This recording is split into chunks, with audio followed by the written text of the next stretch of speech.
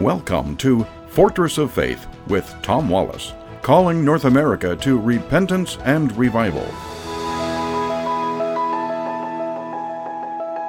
Well, we're back once again at the corner of truth and courage. I mentioned at the beginning of the week a topic that we cut into. Talked a little bit about this thing called Black Liberation Theology. This is part of a teaching that I have covered when I go do presentations in different churches. One of the presentations that I do fairly often is Chrislam, the exposure of this hybrid religion that has been developing for the last 50 years. And there are four sources behind it. One is from a Christian side of the movement, one is from a Muslim side of the movement, and another is through other heresies that have developed in our world. This desire to bring Christianity and Islam and eventually Judaism together as one faith. They refer to these as the Abrahamic faiths. They believe in a singular God. They all believe that God created heaven and earth. He has revealed himself through the Word, through the Bible, the Old Testament, and some would say the Old Testament and New Testament, and then someone would add the last Testament, the Quran. Islam, Christianity are the two largest religions in the world. Christianity, roughly around 2.2 billion followers. Then you have Islam now at 1.7, 1.8 billion.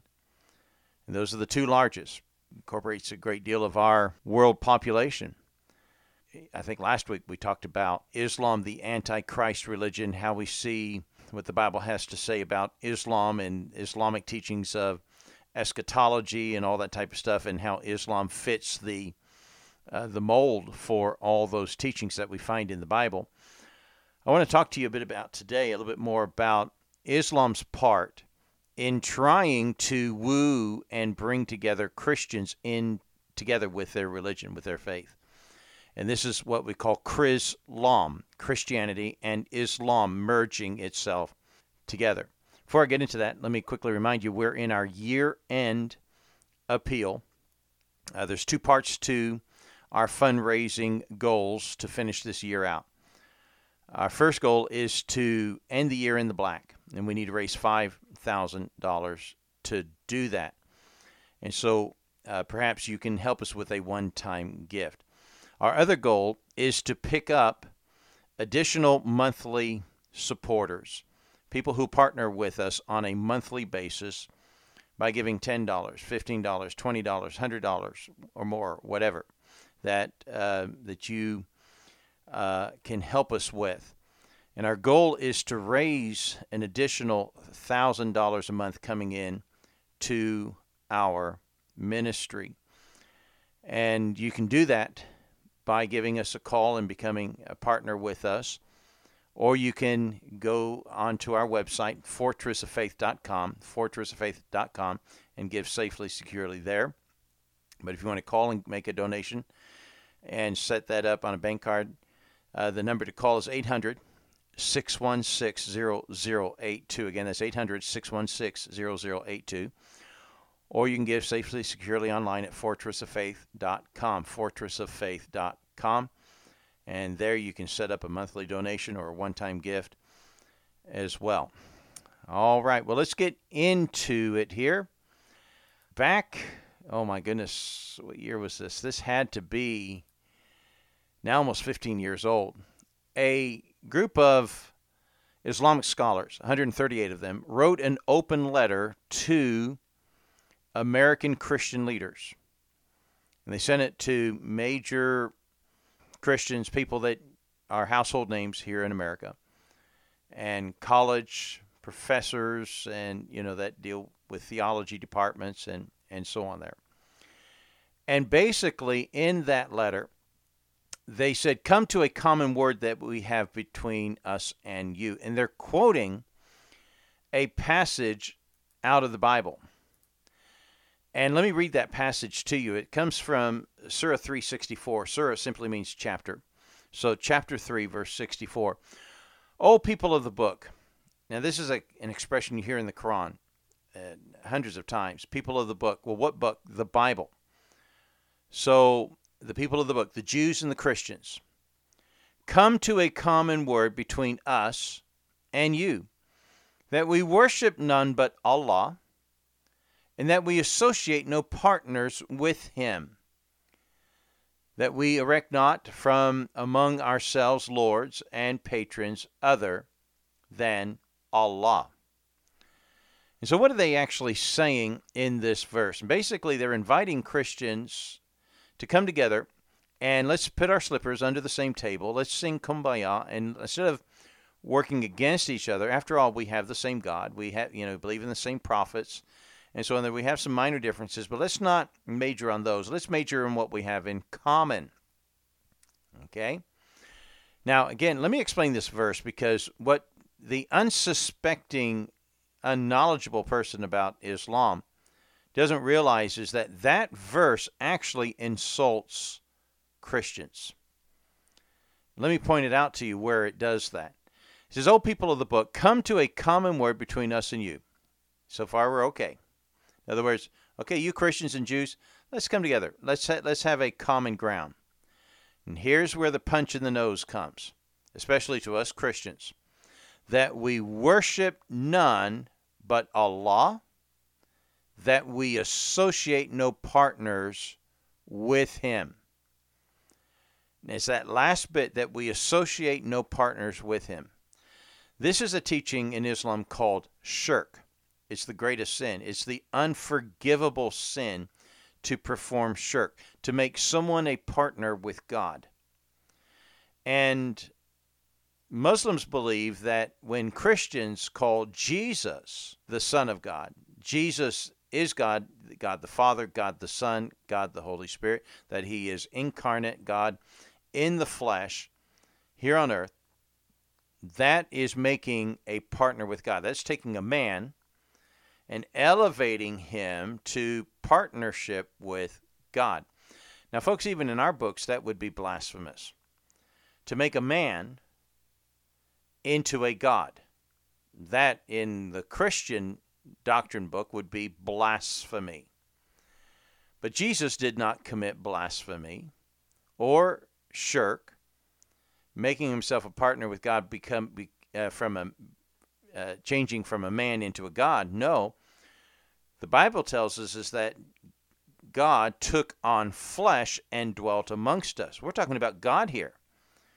God is not bound like you and I are bound. God can perform anything within his nature to perform. If he chooses to do so, he can do it. And so for him to step into flesh, which, by the way, when we were created in his image, and this was a foreordained plan, that Jesus would step into flesh and dwell amongst us.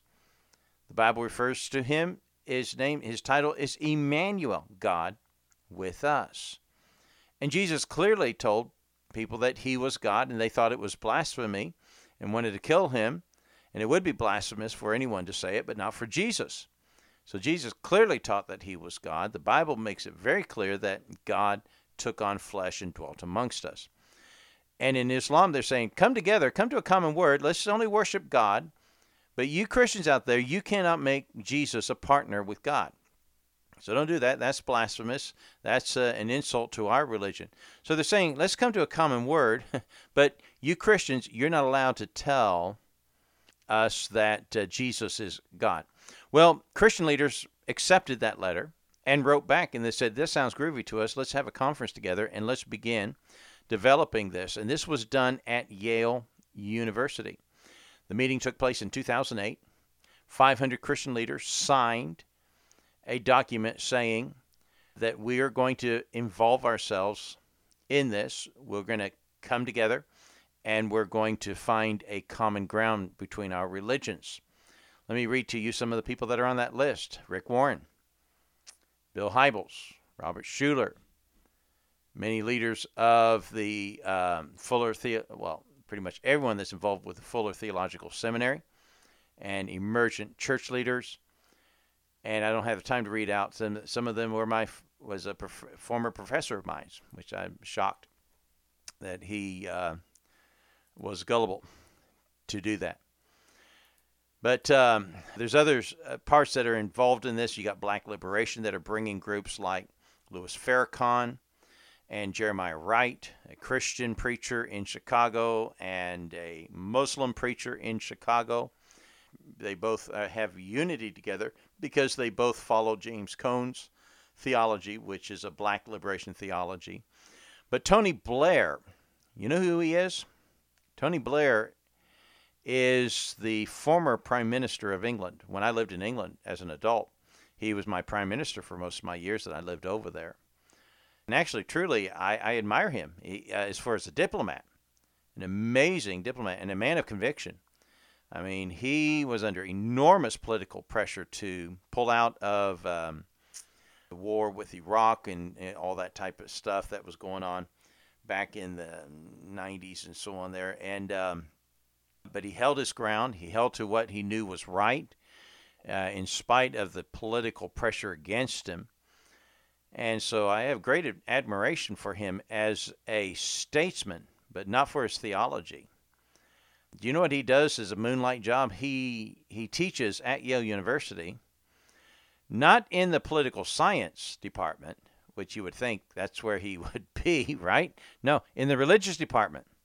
And he was the one who wrote that letter back to the Muslim communities. When he left, by the way, being Prime Minister of England, his next job, he worked for the European Union. And his office was in Israel, in Tel Aviv. And his job was to broker peace in the Middle East. That was his job, to represent the European Union. And his idea is more of a pragmatic idea.